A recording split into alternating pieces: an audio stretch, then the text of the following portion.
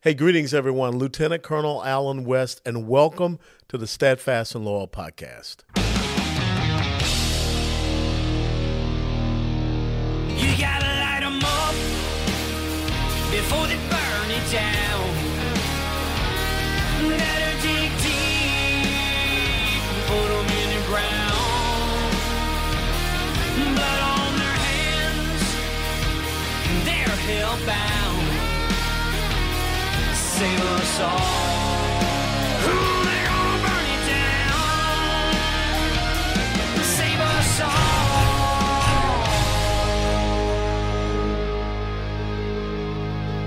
before they burn it down. This episode of the Steadfast and Loyal podcast is brought to us by our friends at the United States Concealed Carry Association. The USCCA is about something bigger than just the right to bear arms. It's a resource to help you be ready for the before, during, and after of a self-defense incident. And as long as we have the progressive socialist leftists releasing violent criminals off the streets, seeking to defund police officers and law enforcement, there will be more self-defense incidents out there. If you're not one of the 500,000 plus responsibly armed Americans who are proud USCCA members, then now is the time to explore USCCA membership. Click Learn More below right now to learn about the life-saving education, industry-leading training, and self-defense liability insurance. Trust me, you don't want to wait until it's too late. Plus, it's 100% risk-free with the USCCA's money-back, bulletproof, no pun intended, guarantee. Guys and gals, the USCCA exists to help you avoid danger and keep your loved ones safe. That's your responsibility. That's why we have the Second Amendment. Make the commitment today to responsibly protect yourself and your family. Join the United States Concealed Carry Association right now for instant access to industry-leading educational resources, expert-led training, and self-defense liability insurance. Get the peace of mind that you deserve. Click Learn More to activate your membership today and start receiving the Concealed Carry magazine that comes up for every 2 months. I get mine. It really helps me. And also just remember, the USCCA is not an insurance company. A policy has been issued to the USCCA by Universal Fire and Casualty Insurance Company. That policy provides the association and its members with self-defense liability insurance subject to its terms, conditions, limitations, and exclusions. Dial up right now, click Learn More, and become a member of the United States Concealed Carry Association. We'll be right back. C.J. Pearson is a college freshman. He used to be at this place called University of Alabama, but now, I think he broke out in hives, so he's looking for another place. And he's a lifelong Georgian, which is one of the reasons I love this young man dearly. Best known for his incisive online political commentary, raised by Democrats, same as me, but conservative values, CJ has taken a path in life few would expect, emerging as a leading voice among right-leaning youth across America. Pearson has amassed more than 500,000 followers on social media, young and old, through his impassioned commentary that speaks to individuals concerned about the future and direction of America. Maybe you remember young C.J. Pearson first became interested in politics when his first grade class held a mock presidential election representing that of the 2008 United States presidential election. Pearson states that the class was instructed to research the political views of then U.S. Senator from Illinois, Barack Obama, who ran as the Democratic presidential nominee, and Senator from Arizona, John McCain, who ran as the Republican presidential nominee. C.J. voted for John McCain in the mock election because he was inspired by McCain's military service and began following political news topics. Aged 8, he started blogging in support of different conservative politicians in Georgia and participated in political campaigning in the 2014 United States midterm elections, conducting door-to-door and telephone surveys. After the 2014 midterm elections, C.J. Pearson founded a political group named Young Georgians in Government. to involve young people in the political process and develop solutions for government.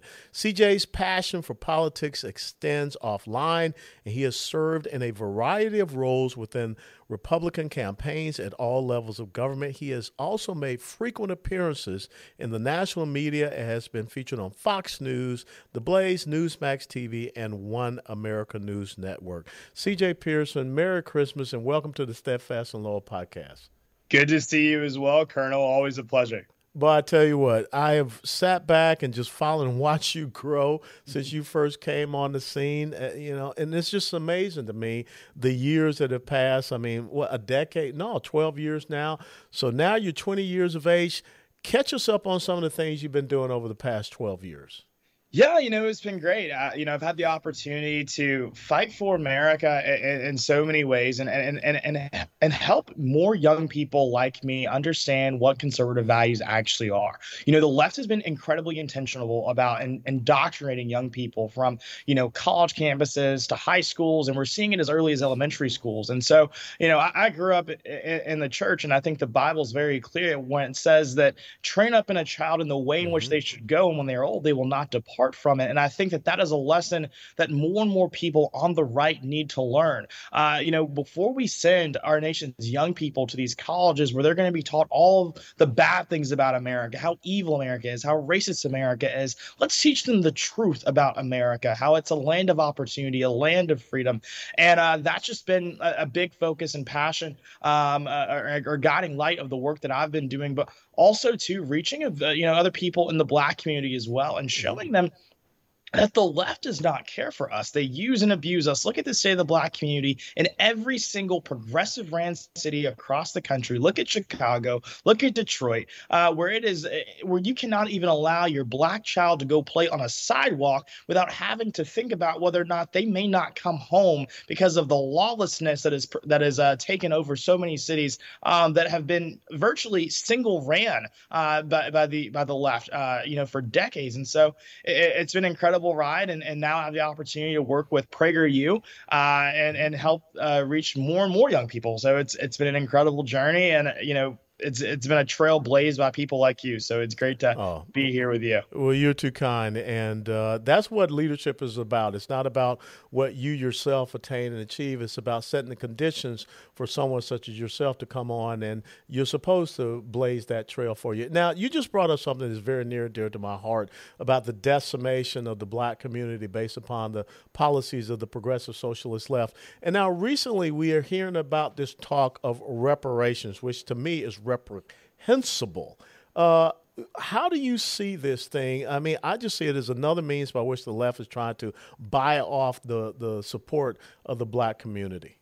You're exactly spot on, and I see it for what it is. It is exactly that. They're seeking to dangle a carrot in front of the faces of members of the Black community and say, hey, if you behave, if you vote the right way, we'll toss you a few dollars here and there.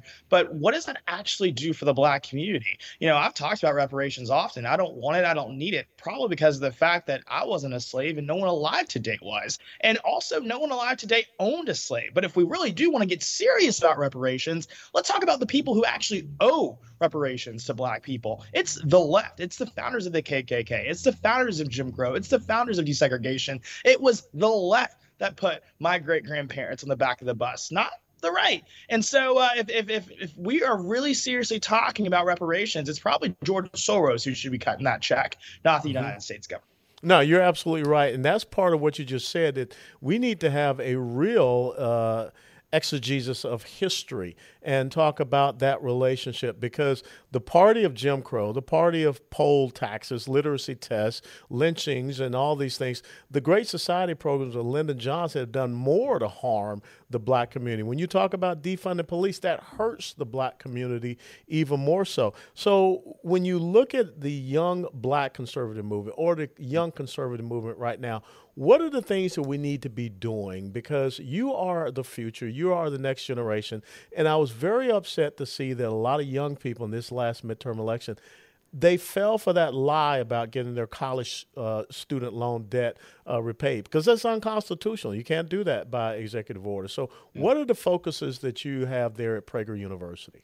One thing that I find incredibly interesting about my generation, we don't always vote this way, but we only voted in a few elections. So I think there's still a lot of time to reach us, is that we actually really do appreciate freedom a lot. I graduated high school in 2020, and it was it was the first year of the pandemic. A lot of people lost their graduations, they lost their proms, they lost their freedom to live. My first year of college, I spent in my dorm room learning from Zoom, still paying the same amount of tuition that I would have if I was in the lecture hall, but still I was learning from a classroom. We were told that we couldn't hang out with one another. We couldn't socialize. We couldn't go to concerts. We couldn't see our families. We saw what it was really like to live in a very tyrannical environment. And I think that young people need to be reminded of that, and the way in which freedom is not easily won, but it is very much so easily lost. And so I think that's incredibly important. But I also think, too, is that as we grow older, and what's interesting about the midterms is if you actually look at some of the deeper analysis that's come out, while a lot of Gen Z did vote, for progressive and left-leaning candidates, it actually decreased from previous midterms. So in 2018, there's actually a lot more support for, folks on the left among that under 30 demographic than there was in 2022. It dropped by 11 points. And it's not a surprise, because if you look at what's going on in America, every time you go and fill up your gas tank, every time you go to the grocery store, you're not given much of a reason to support these people with any passion and enthusiasm. And so I think that gives you a pathway, at least, to what we can achieve with these folks. We need to make this elections about the bread and butter issues. At the end of the day, student loan debt, that's temporary, but inflation, that's something that everyone's going through. If you can't put food on the table and you can't fill up your gas tank and do anything and go anywhere, what really are you getting from this administration? And I think that as you grow older and you get a lot more responsibilities, it becomes an easier choice to make. There's that old saying that if you're conservative before 20, you have no heart, but if you're not a conservative after, you have no brain. And so I think it just comes with age. You just get a lot smarter. And I think that this generation is worth saving, worth fighting for. And there's a lot of hope to be had. So good. So you're telling me that I do have some benefit for having all this gray hair. So definitely. And also, too, it's like the woke agenda is pushing so many young people away from the left. People are tired of this cancel culture nonsense. Things that used to be entirely odd, not okay, egregious even, are now trying to be pushed down the throats as something that we must accept as a society. I'm sorry, but the vast majority of young people in this nation aren't okay with the idea that 5-year-olds, 6-year-olds should be able to mutilate their genitals. They're also not okay with things like the Balenciaga ad campaign that sexualizes children. They're not okay with biological men actually. Scratch that. There is no such thing as biological men. There are only men. They're not okay with men playing women's sports, because why would they be? And so I think as the left embraces this radical agenda, I'm not sure who they're, testing this messaging on. But as far as like the most young people that I see, here in the South and now, out West, but they just think it's crazy. They think it's nonsense. And at the end of the day, I think they're going to lose a lot more people than they stand to gain from it. Let me ask you this, because with Elon Musk taking over Twitter, we're getting a lot of revelations about the collusion between the federal government, the FBI, the Federal Bureau of Investigation, and this social media platform. How do you think that affects young people? Because when you talk about freedom of expression, freedom of speech, the freedom of conscience, are they concerned about this collusion and the pressure that you see coming from, I call it the new East German Stasi police, the FBI, and suppressing their ability to freely communicate? Are they worried about the surveillance state? I think it's important that we communicate the importance of why they should be worried about it. I think that, especially as you look at the emergence of things like TikTok and their close relationship with the CCP, privacy is something that's definitely important to our generation. I think they need to see in the ways in which it's been trampled upon today. What's interesting, Colonel, and I'm sure that that you've seen it as well. What's interesting is that we were called conspiracy theorists for believing in this stuff, right? We were told that we were crazy. We're making things up. Big tech doesn't care about censoring us, whatever. But now, because of Elon Musk's acquisition of Twitter in the Twitter files, we're seeing all of this stuff come to light, and we are again vindicated. It seems as if like every single day, if someone calls you a conspiracy theorist, maybe you're actually the only one in the room telling the truth. And we've seen and I think it just connects more broadly to the issue. I think young people are also just more so than anything sick and tired of being lied to, right? You mentioned the student loan debt proposal that was made to eliminate and forgive all the student loan debt. Didn't happen. Not happening anymore. It was dangling in the front of young people's faces as another carrot before the midterm elections, and now it's just not happening. And so, tired of that lie. We're tired of the lie that, conservative speech isn't being systematically targeted by big tech, and now we see government actors. Tired of that lie. I think people want honesty, and they want it in a way that doesn't insult their intelligence. And it seems as if that seems to be the only thing the left is good at these days.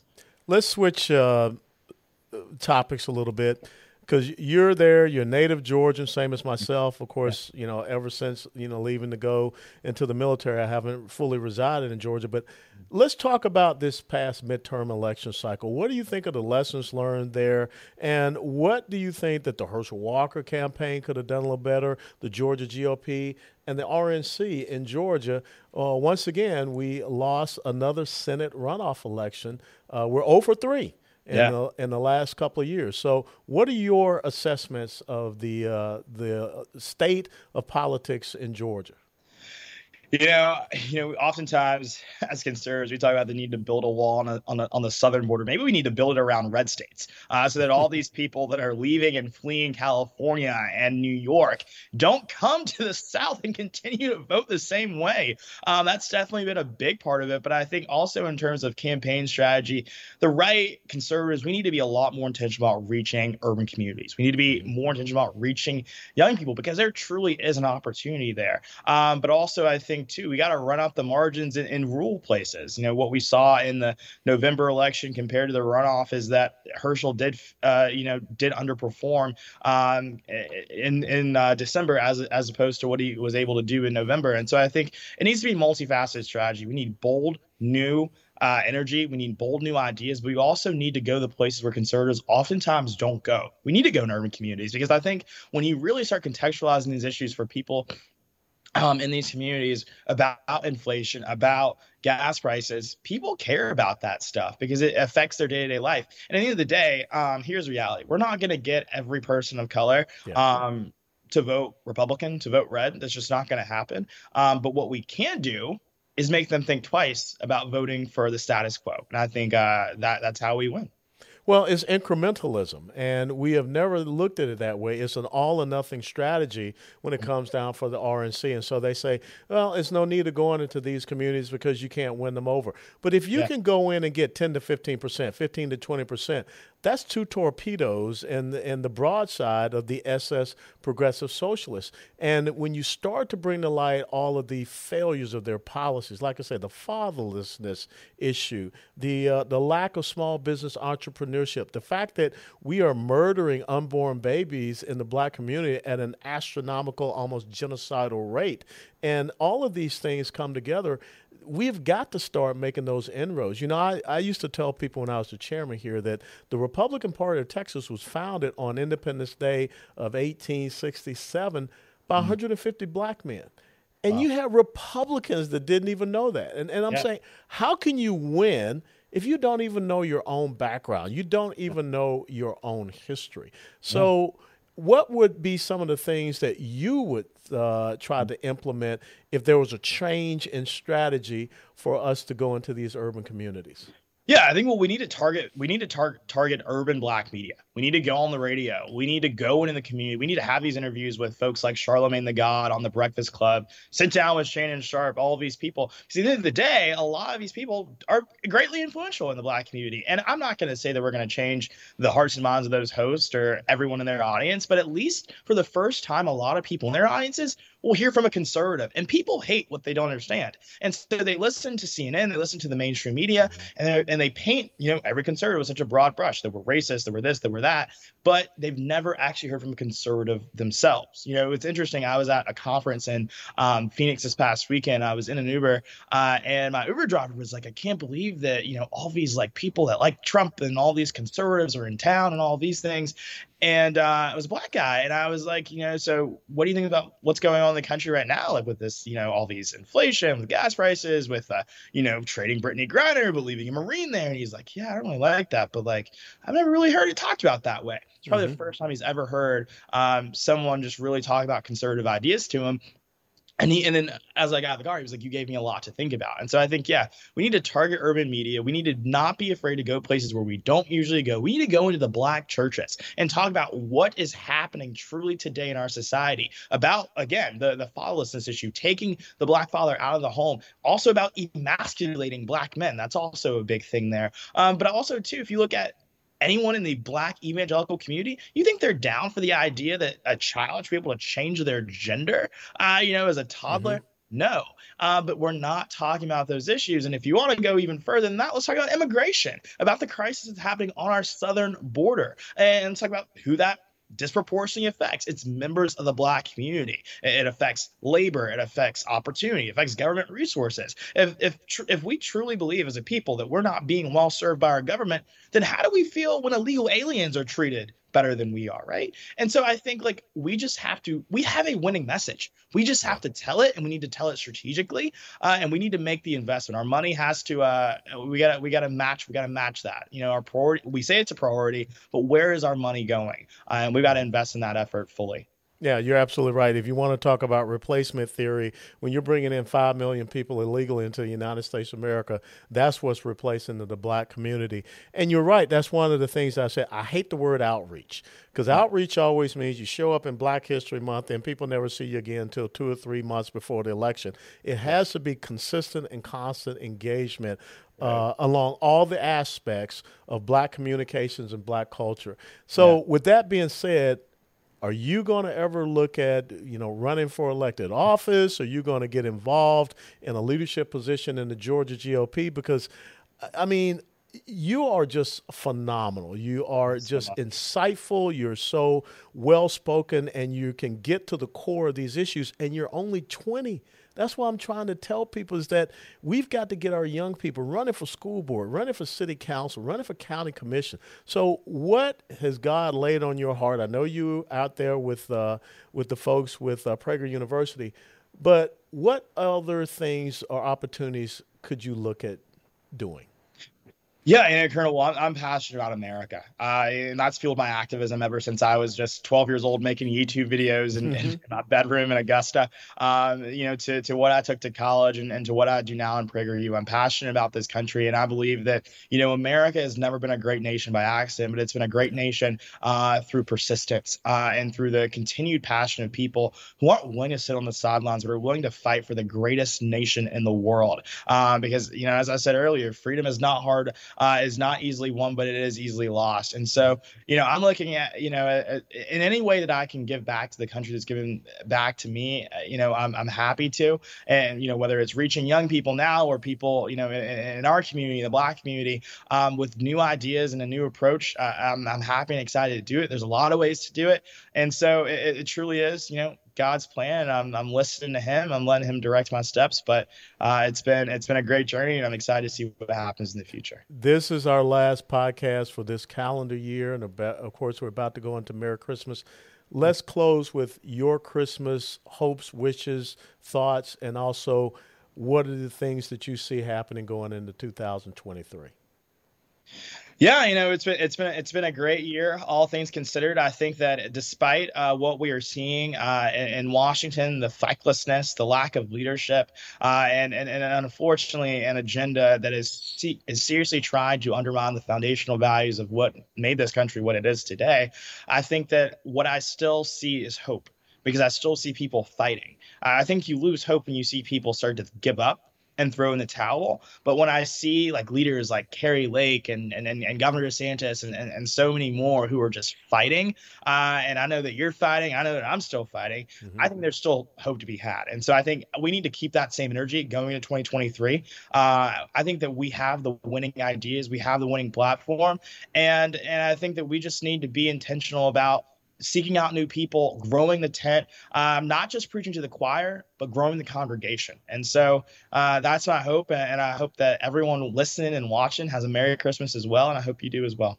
Thank you so much. And where can people follow you and all the things that you're doing? Yeah, definitely. So I'm on all the social media. So you can catch me on Twitter at VCJ Pearson, Instagram, same username, Facebook as well. And then, of course, be sure to check out PragerU and the work we're doing there. Well, I just want to say, CJ, when I see you, it just really warms my soul because all the things that men and women such as myself, and of course all through my family, having gone out on battlefields to protect and preserve the greatest constitutional republic that the world has ever known, and to see someone like you, stay the course from the first grade all the way to now, you can always know that I'm in your corner and I'm here to support you and bolster you in any way, shape, form, and fashion. So thank you so much, C.J. Pearson, for being on the Steadfast and Loyal podcast. God bless you and Merry Christmas. God bless you. Thank you. Hey, greetings, everyone. Thanks so very much for joining us on this episode of the Steadfast and Loyal podcast. What an amazing young man C.J. Pearson is. The fact that he got started as a first grader, 8 years of age, and still out there better espousing insights on conservatism and the political atmosphere than a lot of adults can do. And that's what gives us hope. When we can still raise up young men and young women like that, the hope of America, our future, is still bright. And so we need to make sure that we're fostering CJ and visit him at his website, visit him at Prager University. And, of course, please click the like button and share this podcast with others. And I just want to wish you all a very Merry Christmas and a Happy New Year. Before they burn it down.